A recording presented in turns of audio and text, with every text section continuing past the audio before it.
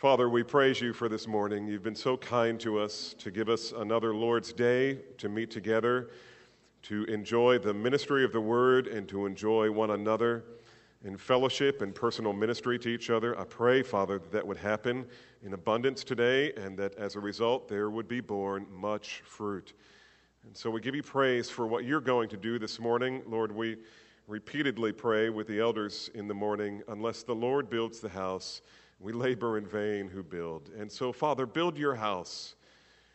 Grow your vine.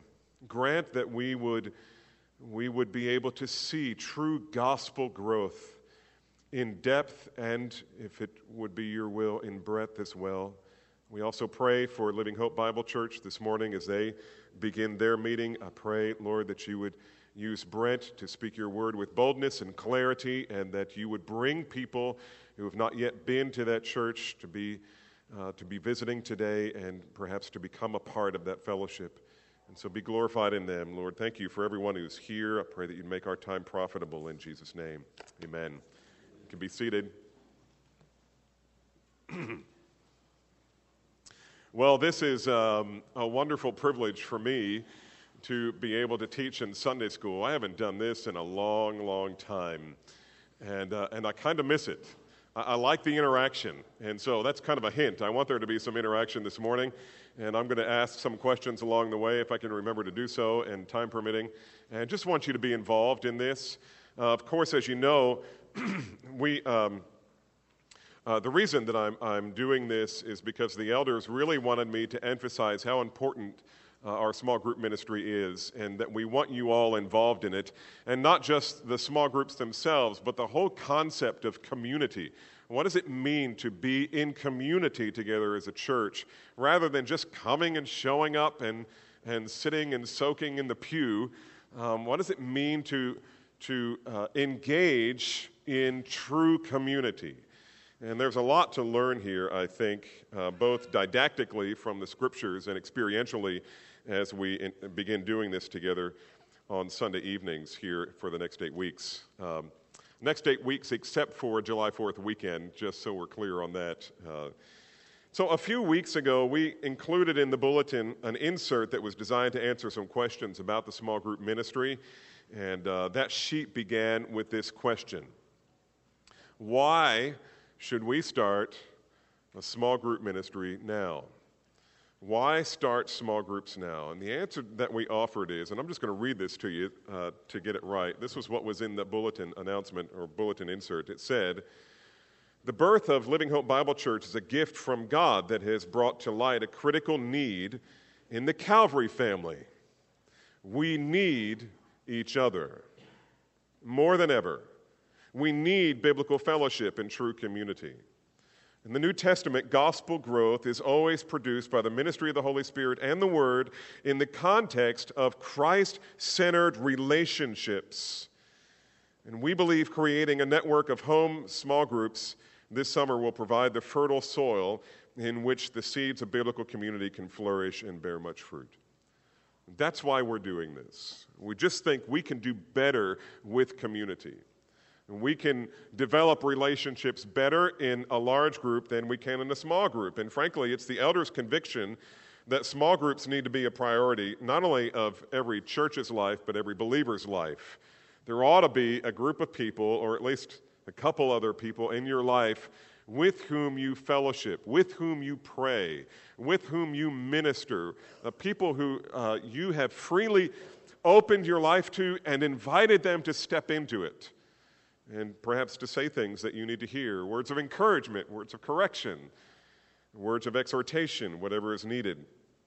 The scriptures frequently underscore the centrality of relationships in the body of Christ. J.I. Packer writes this: "We should not think of our fellowship with other Christians as a spiritual luxury, an optional addition to the exercise of private devotions. Fellowship is one of the great words in the New Testament. It denotes something that is vital to the Christian spiritual health and central to the church's true life. The church will flourish and Christians will be strong only where there is fellowship." Now, don't misunderstand. I think there are areas in the Christian life where you can be strong apart from fellowship, like in theology. You can really be a strong theologian and really know doctrine and not have any fellowship in your life. And that would be no good. Because you may know theology and not be growing in Christ's likeness. You may know theology in increasing measure and not be a better servant of the body of Christ.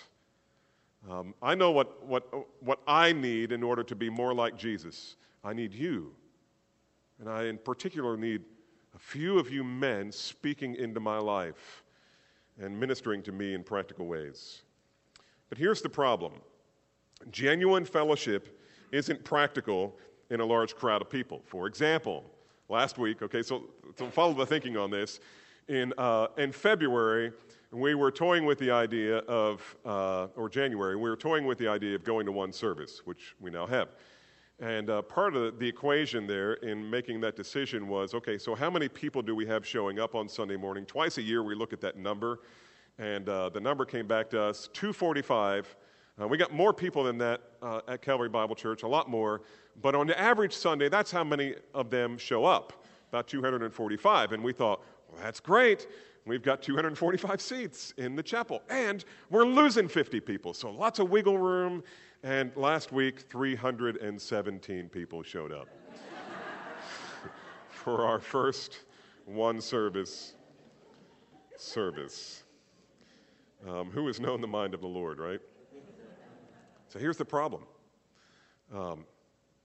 Fellowshipping with 317 people is virtually impossible. Now, you can do other things. You can engage in other personal ministry, and there is some level of fellowship that you can enjoy. Obviously, our worship service, however, even though it's central to our church, worship service is not the best place to build strong relationships and to exercise the one another commands of Scripture. They are commands. The one another commands. As Americans, we love our rugged individualism. One of my favorite Far Side cartoons, I think it was Far Side, showed a man who was on a deserted island, and the Navy or some rescue boats came to that island, and they got off the ship, and they approached him, and he said, "Oh, I'm so glad you guys are here. I've been stuck on this island for years." And the rescuers got looking around, and they saw on the hill two structures. Apart from his hut, there were two structures on the top of the hill. And they said, well, what's that building up there? And he said, well, that's my church. Okay, he's the only guy on the island, right? And they said, well, what's that other structure? And he said, oh, that's my old church.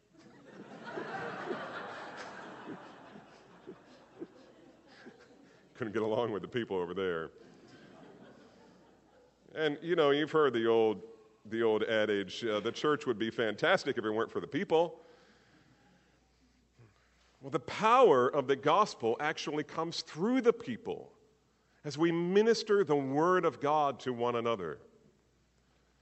For my sanctification, I need people ministering the word of God, and so do you. We need a place where we can spend time together and get to know each other at a level that is deep enough to affect one another's relationship with the Lord. In other words, we need community. We're over Jason's house this week for some hospitality. They were doing the hospitality, and we were enjoying it, my family. And the occasion was my son Andrew and his wife, Allie, were in town, and so we all had dinner over there. And at the end of the service, Jason looked over at Andy and Allie and said, so, Andy, how has God been demonstrating his grace to you in the last few months? That led into some great conversation. And I thought, that was a great question. Say that again. I've used that since then, just to get involved in each other's lives, just to provoke conversation about the goodness of God. We need community. Now, I've given you a set of notes, and I hope you all have them, They are very sketchy notes because I designed them for the small group meeting discussion, and so there's not a lot on there. There's going to be a lot more in what I say here, so feel free to take as many notes as possible as you want. But when you get to your small group, just know that it's going to be about a 30 to 40-minute conversation. We're not going to be able to delve into all the things that I have for you today. We may not be able to even do all of that this morning, but we're going to give it a try. So here's the question: what is community? What is community? Well, of course, you probably already know this, but the biblical term for community, the Greek word for community, is koinonia. Everybody say that. Koinonia. So now you know a little Greek. Koinonia. Definition for koinonia, here's a few, and you can write this in your notes, I think. Definition, here's some words of definition: participation, partnership, sharing, and of course, fellowship. And all of that equals community. Participation, partnership, sharing, fellowship. And you combine all of that, and what you have is community. Let's look at some biblical usages. Acts chapter 2. I'm just going to read a good section here. Acts chapter 2, beginning with verse 37, and really want to key in on the last verse, and we'll actually look at this a couple of times this morning. My Bible entitles this The Ingathering. So we had 120 people in the upper room, and now, at one time we were really wrestling with growth problems here at Calvary Bible Church because there just wasn't enough space, and which is why we're in the building we're in now. But our growth problems were nothing compared to what the apostles faced in Acts chapter 22, or chapter 2. They went from 120 people to 3,120 at the end of one sermon. That's never happened at the end of any of my sermons. But so Acts 2, you should be there by now, verse 37. Now, when they heard this is Peter's sermon, they, that is the Jews, were pierced to the heart and said to Peter and the rest of the apostles, "Brethren, what shall we do?" I mean, they'd just been confronted by the reality that they crucified the Son of God. Brothers, what must I do? What must we do? And Peter said, "Repent, each one of you, and be baptized in the name of Jesus Christ for the forgiveness of sins, and you will receive the gift of the Holy Spirit. For the promise is for you and your children, and for all who are far off, as many as the Lord our God will call to himself." And with many words, he solemnly testified and kept on exhorting them, saying, "Be saved from this perverse generation." So then, those who had received the word were baptized, and that day there were added about 3,000 souls. Now, verse 42. And they were continually devoting themselves, here we go, to the apostles' teaching, to fellowship, to breaking of bread, and to prayer. Now, there's simple structure. The apostles' teaching, fellowship, that's koinonia, the breaking of bread, and prayer. Now, we're going to come back to that text, but turn with me to 1 John. That's one very famous usage of this term, koinonia. 1 John 1:3. Here's another one. 1 John 1:3. What we have seen and heard, we proclaim also to you, so that you too may have what? Fellowship, koinonia, with us. And indeed, our koinonia is with the Father and with his Son, Jesus Christ. These things we write so that our joy may be made complete. Now, what do you notice about these two passages relative to the priority of mutual fellowship? What do you notice here? These two entirely different texts dealing with koinonia. And yet there's a common theme here. Fellowship is listed first. Okay, good. And what does that tell us? Or what might it suggest? I'm sorry? It's priority. This is huge. I mean, the Acts 2 passage, they devoted themselves to fellowship. Okay?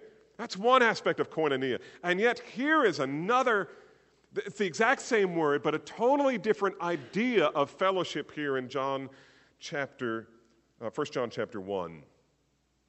He's not talking about us fellowshipping with each other, in small groups. He's talking about something else. Let's think about that. 4 dimensions of fellowship, 4 dimensions of koinonia, or 4 ways to understand this term, koinonia, fellowship. So here's number 1, relationships. Relationships, and of course this is what we think of first, relationships. Koinonia is a relationship. It's not an activity. It's not a church program. One of the implications of that is you could show up at your small group tonight and not have koinonia, because koinonia is not a program. It's not an activity. It is basically a community relationship. The believers in Acts chapter 2 were devoting themselves to relationship.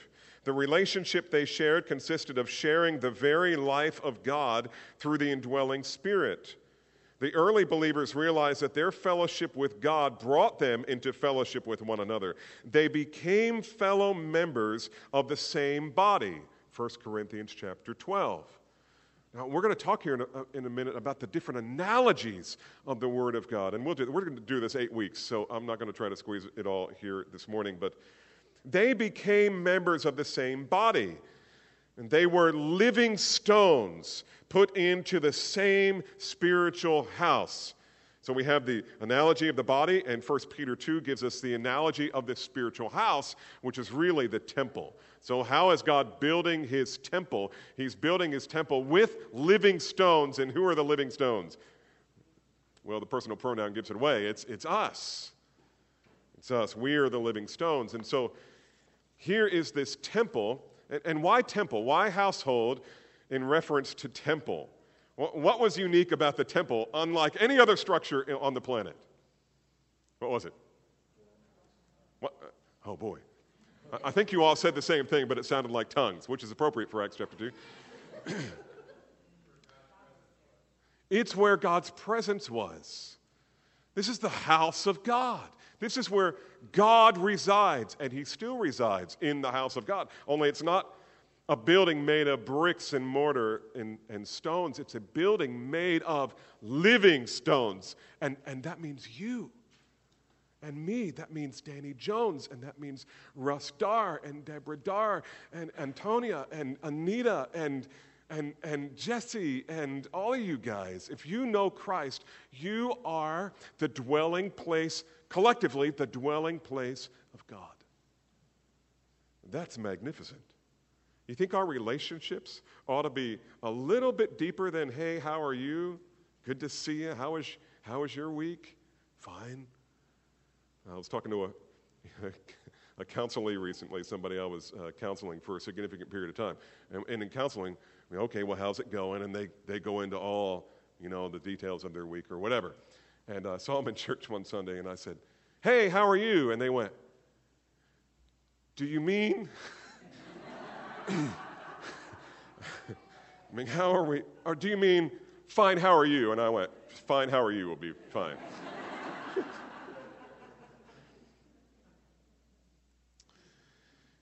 In order to really understand fellowship, koinonia, we need to know something about our union with Christ. Okay, so can we get just a little theological this morning?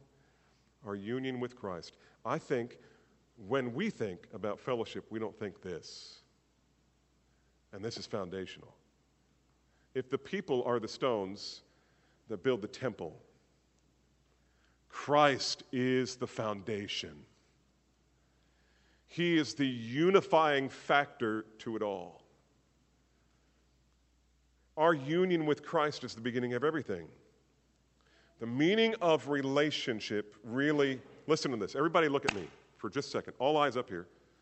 The meaning of relationship has less to do with your experience of relationship with one another and far more to do with the objective reality of the relationship you have.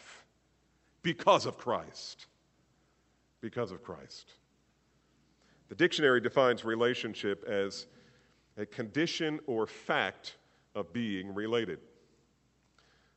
My wife grew up on a wheat farm in Kansas, the closest town, just a few miles away, several miles away, and has a little blinking amber light, kind of like Radiator Springs. And my kids always say, whenever we go to town, we go to the one eating establishment. It's Carolyn's. She's a Mennonite, and she's got a monopoly on the town. If you want to eat in that town, you have to eat there. And my kids always say, it's such a strange thing. Every time we go to Carolyn's, I meet relatives. My wife's whole family tree is there. There are people that we're related to. In fact, this time we were up there for my mother-in-law's funeral, and we just drove through the town, and we saw these children, these young people standing on the corner getting ready to cross the street, and I said, "Look, children, there's your relatives." And they said, "How do you know?" Because they live in Arlington. You are related to some of these people. You don't know. It's an objective reality. A man and wife, for example, are in a unique relationship with one another, whether their experience of that relationship is good or not. It is an objective relationship. It is an objective reality. You are related to one another. You are related to one another either by blood or by marriage. And the marriage should even be stronger. In a similar way, all believers are related to one another in the sense that we share a common life in Christ. We are related by blood, spiritually, the blood of Jesus Christ. If you know Christ, look at the people around you. You are related to them. This whole thing about first service, second service, I know there are people in our church that we don't know. All of that stuff, you may not know them, but if they're in Christ, they're your brother and your sister and your mother and your father. You have an objective relationship with them. Our experiential relationship with one another must grow out of our objective relationship. And listen to this. Only those who are in fellowship with one another, that is the objective fact of the relationship, only those who are in fellowship with one another can have fellowship with one another, Jerry Bridges says. I agree with that. Only those who are in fellowship with one another in Christ can have fellowship with one another.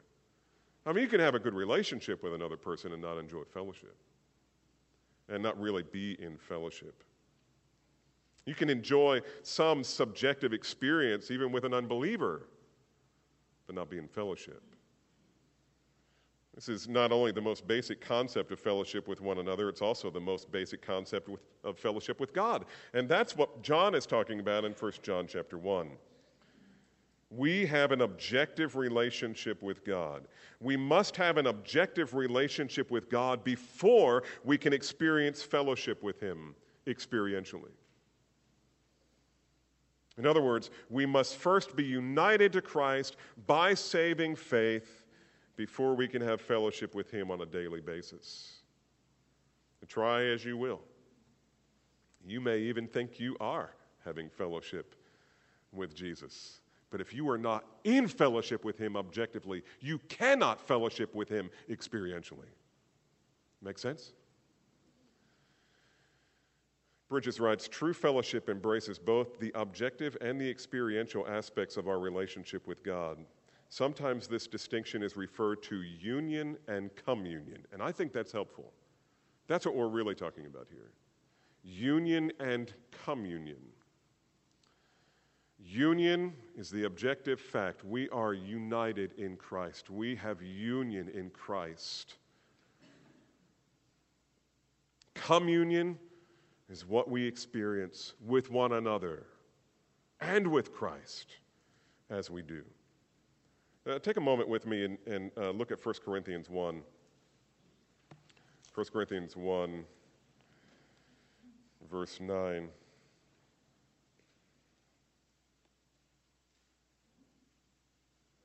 Let's get a little context here. Verse 4, I thank my God always concerning you for the grace of God which was given you in Christ Jesus.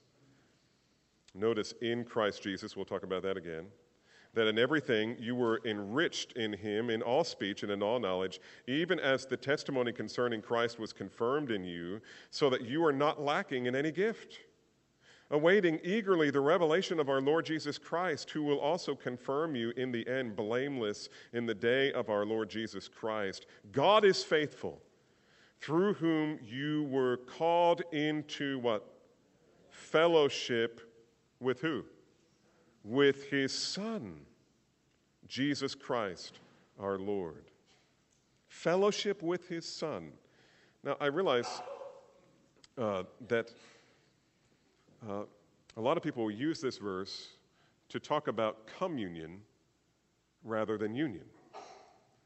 And I would submit to you that what Paul is speaking of here is union, not communion. By communion, I mean sometimes, and Bridges points this out, sometimes as you're discipling someone, you might go to this verse and say, what you really need to do is you need to have communion with Christ. And how you do that is through prayer and through the scriptures and through through church and, using the means of grace. That's how you have communion. But that's not what he's talking about here, is it? Paul's talking about the fact that God has savingly called us into fellowship with his Son. And by the way, according to verse 8, this unique objective relationship is the ground of our our assurance when we stand before him. Watch this, look at verse 8.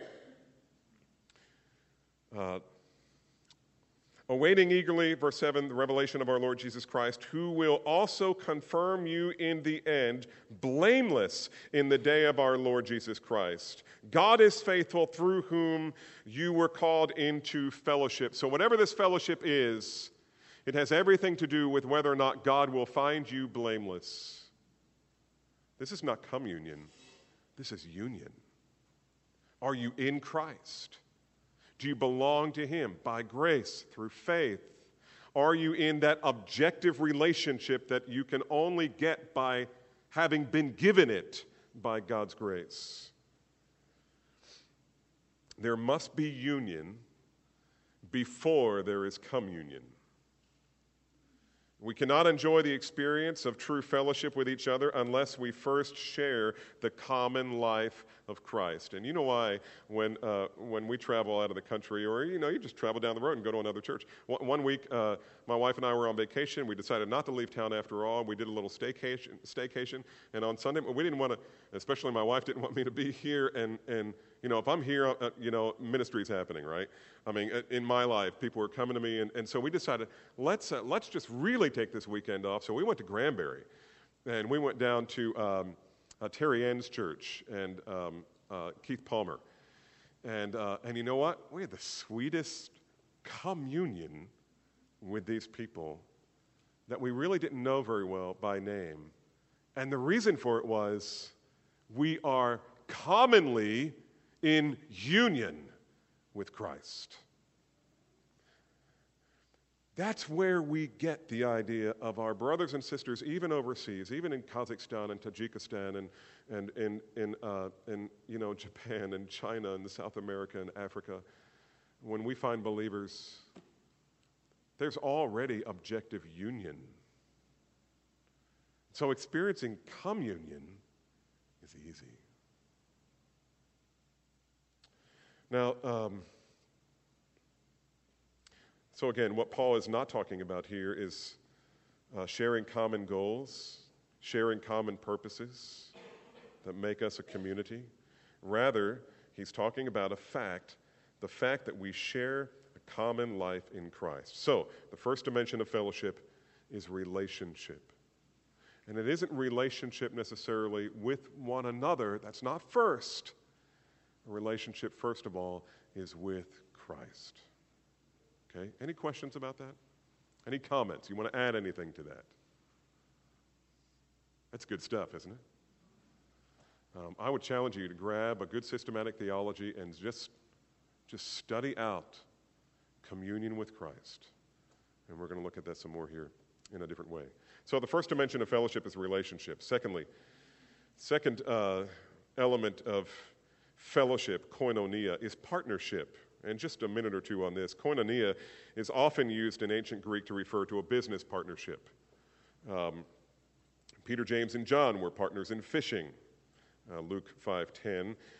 Paul says that he was in partnership. And by the way, each one of these cases, the term is koinonia. You have to translate it and interpret it according to the context. So he's talking about something different than union with Christ now. He's talking more in terms of a partnership. So Paul said that he had communion with the brothers in Philippi. And Philemon, he was his partner in the gospel. We were partner. We had a partnership, Paul would say. It means we're in ministry. We're co-laborers in Christ. We are out for common purposes, common goals. And so we're partners. And so whereas relationship describes a believer's community, partnership describes community in action. Now, what does community in action look like biblically? What is community in action? Somebody raise your hand so we can do this in an orderly manner. Yes. Individual service within building up the body of Christ. Okay. Service and building up the body of Christ. Okay, good. I wouldn't say individual, though. Not for partnership. We're working together. Be like you and your wife ministering to the college group, which you do. How often? Every month. So him and his wife, they have an objective relationship. Obviously, they're married. But they also have a partnership. So there's a different element of their koinonia. They're actually partnering for gospel growth in the lives of these college students who come to their home. What's another example of partnership? Guys that go downtown. It's a team. They go downtown for 4SG and they share the gospel with people. Okay, beyond that. Yes, Phil. I see that hand. You can come forward. Okay, the ministry, the counseling ministry. And the counseling ministry is designed to be a partnership so that if you ever come for counsel, you are going to have 2 counselors in there if everything works out right. What else? Listen, yesterday, Anita. Single serving, a group of single ladies who were just out to find what material needs are happening in the church and meeting those needs. I got a call from Shannon Hurley yesterday from Uganda. We partner with him. And how do we do that? We send money. That's right. That's right. For which he is extremely grateful. So this is partnership. And so here's what we like to say about Calvary Bible Church, our mission, sort of, our purpose. We exist to proclaim can you say this with me? We exist to proclaim the excellencies of Christ in all things to the glory of God in the joy of all peoples. That's why we're here. We partner together to proclaim that Christ is excellent in everything. I saw this. I mean, you can do this individually. When I went to visit Eddie Whiting the other night, I was telling at the funeral yesterday, when I went to see him on Sunday night, so a week ago, I walked into his room, and he looked like he was kind of in and out, and he was really doing badly physically. And I walked in, and I said, "Eddie Whiting, how are you doing?"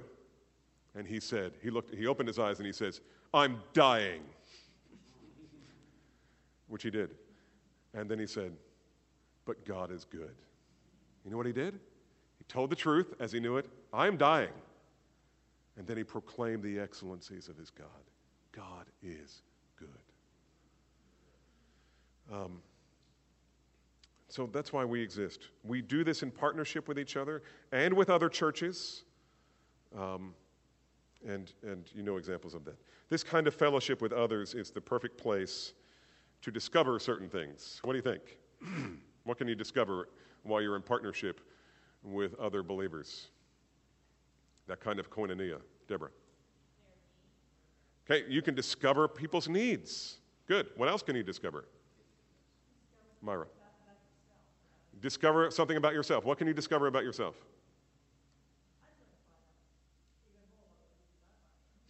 Okay, you find out if you're a lazy bum. Okay, but that's actually the direction I was going, not the lazy bum part. But what can you learn about yourself? Your giftedness. How has the Holy Spirit gifted you to serve, to partner with other people? It's a perfect place to discover and use your spiritual gifts.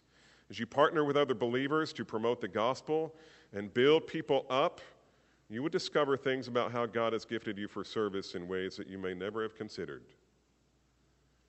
So that's partnership. When we have relationship, koinonia, relationship with Christ, koinonia, partnership. Number 3 is communion with others.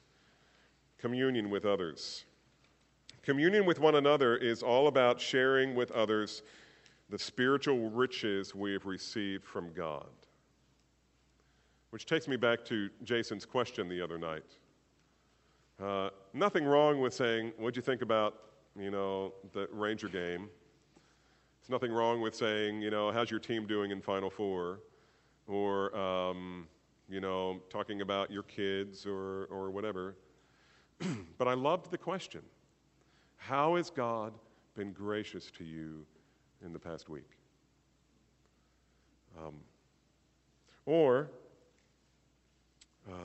What has God been teaching you in His Word this past week?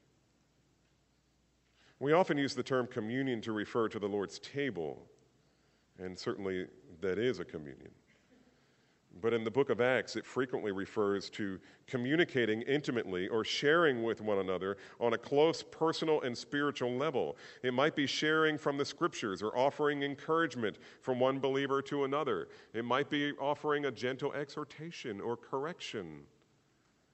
It's sanctification. This is where the rubber of sanctification meets the road of a person's soul.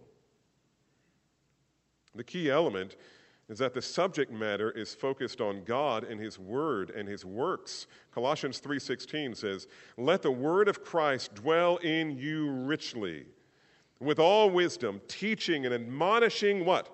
One another. "With psalms and hymns and spiritual songs, singing with thankfulness in your hearts to God."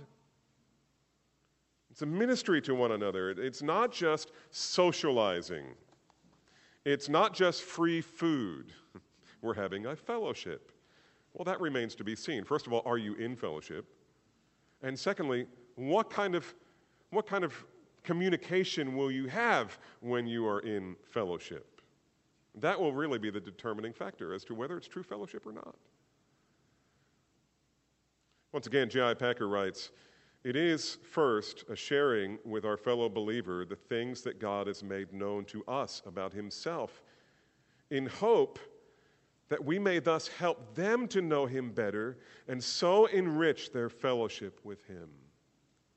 One of my delights in ministry right now is to see the interns growing in their depth of understanding of the Word of God. And these guys, you poke them, they are going to bleed Bible and theology. We have these guys come and do devotional for the elders. And this morning my son Calvin did it. And it's such a delight for me to see him and know John as well is just devouring the Word of God, devouring theological works, and just feeding their soul on the rich, deep truths of God. And Karen too. She's up at Word of Life studying Scripture, aren't you? Sorry, Karen, you can smack me later. Let's go back to Acts chapter 2. Because Acts chapter 2, verse 42, that same passage we were at a little while ago, if I can find it. Acts 2:42 tells us that the believers in Jerusalem were devoting themselves to this kind of fellowship. Because there was union in Christ. Remember, 3,000 people had just come to know Christ. Their souls, they were born again. They were saved. They were brought into communion with God and therefore communion with the saints. We have that, the church is one foundation. Remember that song? There's a phrase in there that talks about mystic, sweet communion. That's not New Age.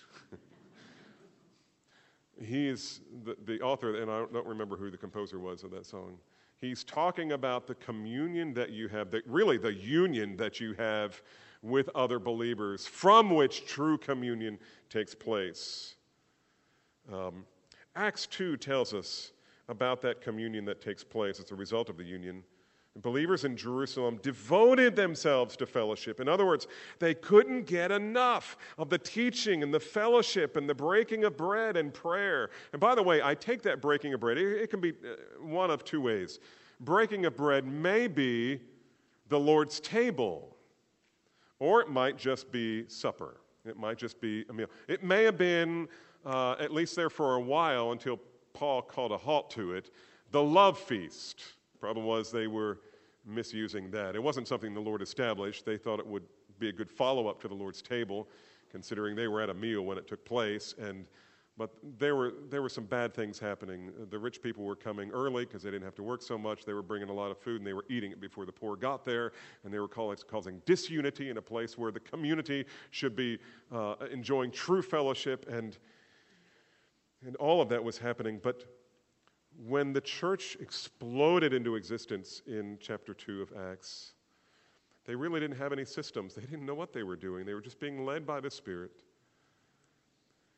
And they just couldn't get enough of meeting together for the teaching, the fellowship, the breaking of bread, and prayer. And by the way, these were Jewish Christians, this first century church, the original church. These were pretty much all Jewish people who grew up learning about the Old Testament. They knew the Old Testament. They knew the Word of God. But when they met and they listened to the apostles' teaching, they began to understand the Scriptures in ways they never could have imagined previously. Everything began to make sense. For the first time in their lives, they were understanding Scripture because it all pointed to Christ. This is true fellowship, sharing with one another what God is teaching you through Scripture, how God is changing you. And it's an important part of all true community. Dietrich Bonhoeffer, in his compelling little book, Life Together, writes these words: God has put this word into the mouth of men in order that it may be communicated to other men. When one person is struck by the word, he speaks to the others. God has willed that we should seek and find his living word in the witness of a brother, in the mouth of man.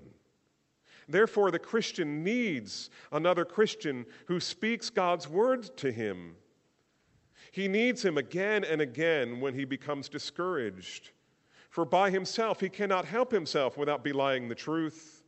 He needs his brother man as a bearer and proclaimer of the divine word of salvation. He needs his brother solely because of Jesus Christ. Now listen to this. The Christ in his own heart is weaker than the Christ in the word of his brother. His own heart is uncertain. His brother's is sure. It was no mistake that it wasn't by accident that Jesus sent out his disciples into all the villages. How? 2 by 2.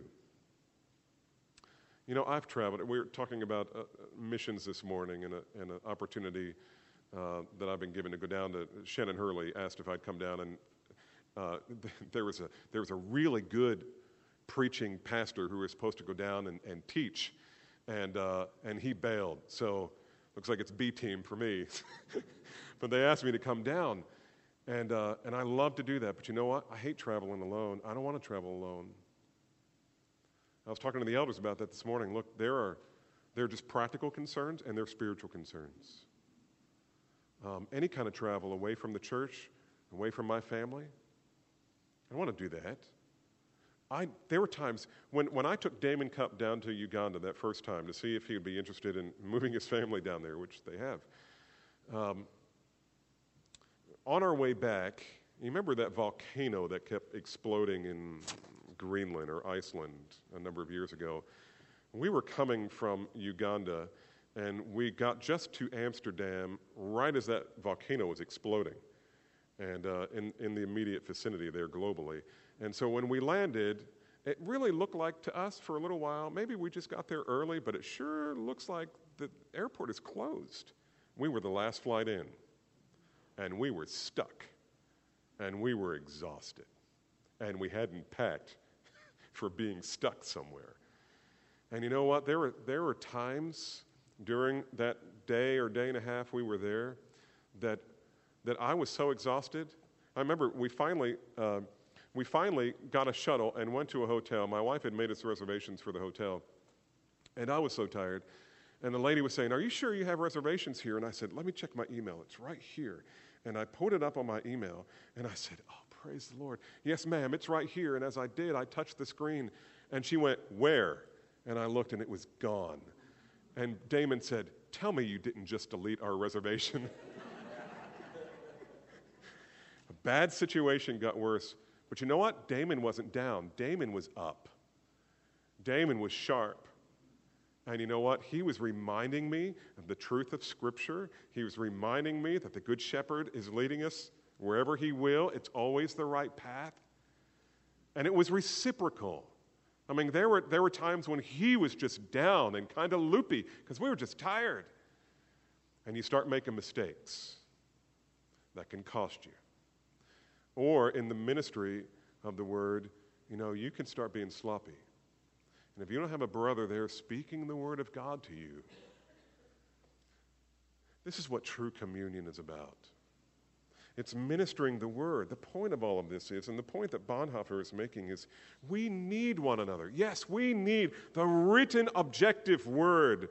But sometimes my heart is so confused and so discouraged and so out of sorts, I can't remember John 3:16.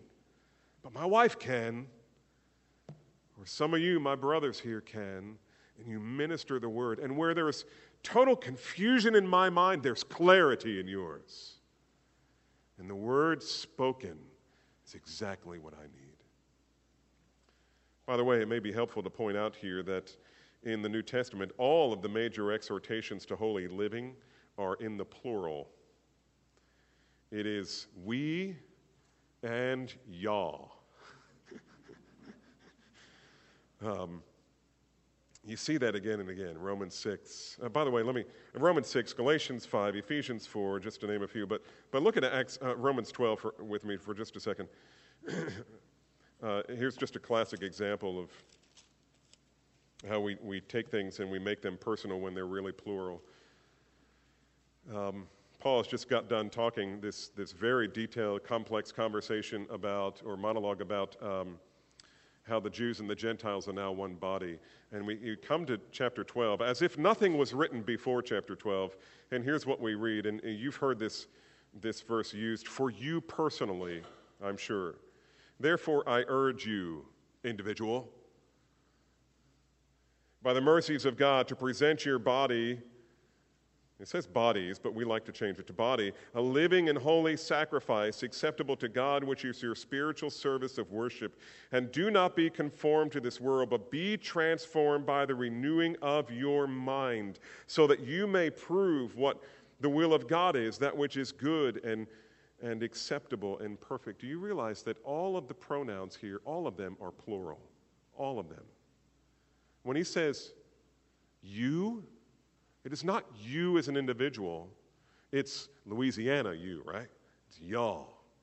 It's Texas. It's Tennessee, you. It's plural. It's y'all. All of you, you Jews and Gentiles, now are in one body. You need to be transformed by the renewing of your mind, or there's going to be nothing but conflict. You are one in Christ. You are unified. You now have union with Christ. Now act like it. Be transformed until you are acting toward one another as if you were in perfect unity of mind.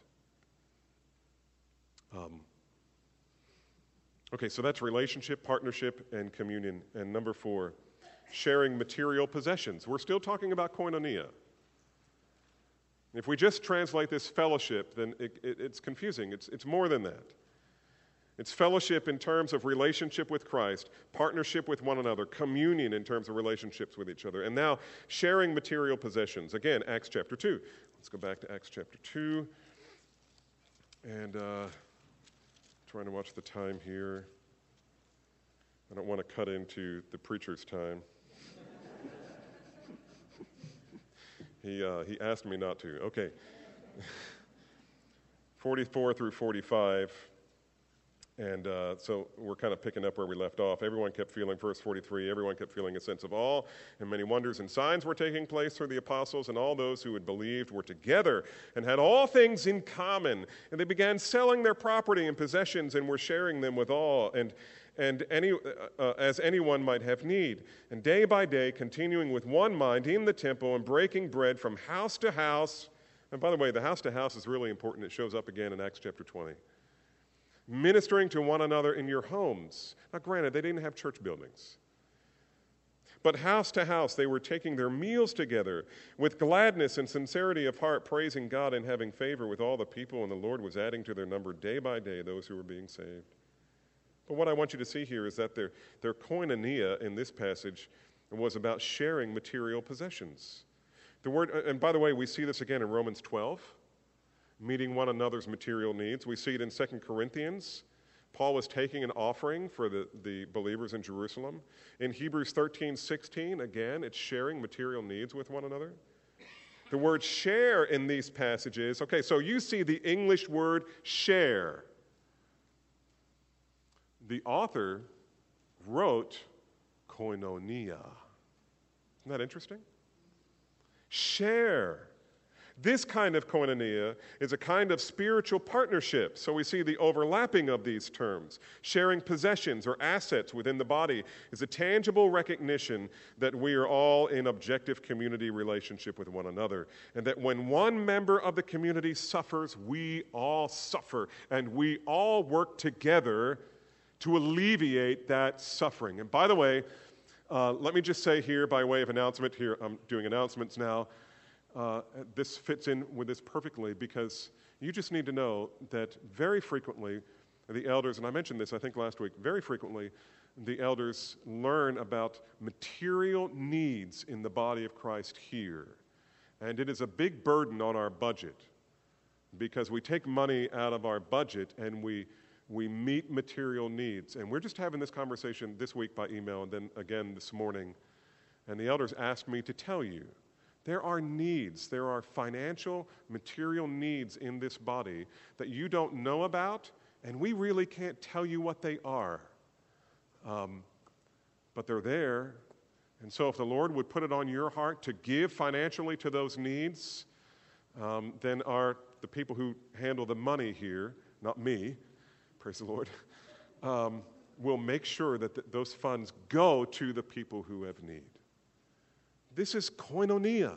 This is sharing. This kind of koinonia is like a parent who meets the needs of his child. When a parent meets the material needs of his child, that's not benevolence.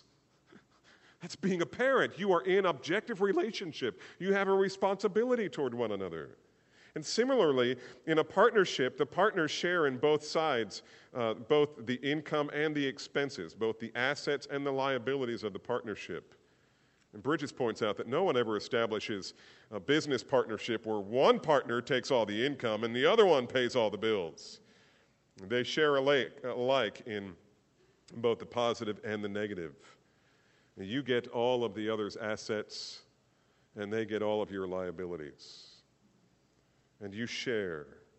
It should be the same way in the community of Christ. 2 Corinthians 8:13 and 14. Paul is talking about this offering that he was taking, and I kind of have to fly through this, but the point will be made, I think, that there might be equality. Paul was urging believers, listen to this, he was urging believers to have koinonia, fellowship with Christians that they had never met and probably never would ever meet. Fellowship with them. How? I don't even know who they are. I don't know where they live. Give to meet their needs. Famine in Jerusalem, you all are prosperous. This isn't communism.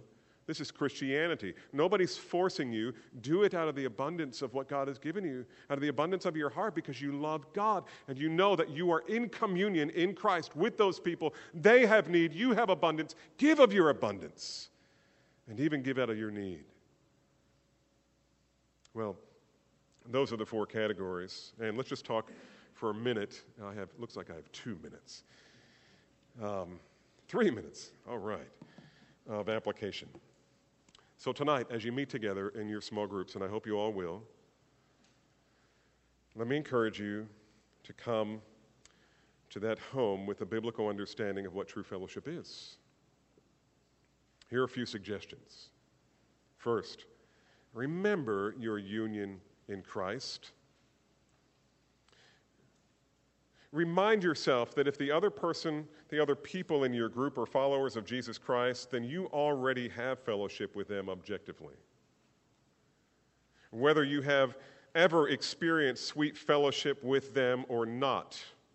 And your small group, your first time meeting, might be a little bit clinical or robotic. I mean, you don't maybe have the relationships there. Just know you are already in communion in Christ. If you are in Christ and they are in Christ, then you belong to each other and always have been ever since the day you first believed. And the reason you can have communion with the other members of your small group is because you are already in union with Christ. And beloved, this is going to be important when you find that there is someone in your group who might be a little difficult to get along with or high maintenance. There are people like that. Listen, I'm not talking about you. I'm talking about the person sitting next to you. Okay, so Bonhoeffer, here's what Bonhoeffer says. He who loves, okay, think about what is your image or your imagination? What do you think small group ought to look like? Okay? Bonhoeffer wrote, he who loves his dream of community more than the Christian community itself becomes a destroyer of the latter, even though his personal intentions may be ever so honest and earnest and sacrificial. That's good. So number one, remind yourself of your union with Christ with these other people that you're going to meet with tonight. Number two, employ your spiritual gifts. Don't merely come to be a receiver of spiritual and relational blessing. Come with a view toward giving and ministering to others. Engage in personal ministry. Pray about how God might use your gifting to edify the small group of believers He has sovereignly put you in. And don't ask, how can this small group benefit me? Ask, how can I benefit my small group? That sounded presidential, didn't it? Remember, it is more blessed to give than to receive. It's more blessed to listen than to speak. And I say that to myself. I need to hear it every day. Come prepared to wash your brother's feet, not simply to be enriched by them. And third, open yourself to true communion. In other words, share your life with the others in your group. What's the Lord teaching you through His Word? What needs might others in the group pray for? How do your feet need to be washed for the advancement of your sanctification? Whose burden can you help bear? And how might you encourage others by reminding them of the promises of God's future grace? And number four, look for material needs. Perhaps there are financial needs that you can assist with in a discreet and meaningful way. Who needs a meal? Who needs a lawn mowed? Who needs a babysitter for a couple of hours? I can tell you there are young parents in this church who just get exhausted. And all you young parents think I'm talking to you right now. And I am. Some of you moms just feel like you can't endure another day of this. And if you're a pregnant mom with small children, you just, people in your group, you see people like that in your group? Make the time. Expend the effort. That would be true community. Who needs help with a project or a grocery store will run? Who needs a cup of coffee? I do. Or a note of encouragement? Just be aware of the needs around you and meet them if you can. Go in with your phone or with one of those little pads and just tell yourself, ask the Lord to help you. I'm not going to come out of here tonight without knowing how I can pray for at least a couple of people and what needs I might either pray for or materially meet, and then get after it. You got to be proactive in personal ministry. Father, we praise you for this morning, and we praise you for this time of study. You've been so kind to us in giving us one another. You've been infinitely kind to us in giving us Christ. We are in union with him. And it's because of that we share communion with one another. Father, be glorified tonight as our groups meet for the first time. I pray that there would be sweet testimonies of your faithfulness and the love of Christ that is shed abroad in that group, in everyone's hearts, because of the ministry of the Word and the ministry of life to life. Thank you, Father, for this time. I pray that you'd be glorified in the rest of our time together this morning as a church, and we praise you for the privilege of it all. In Jesus' name, amen.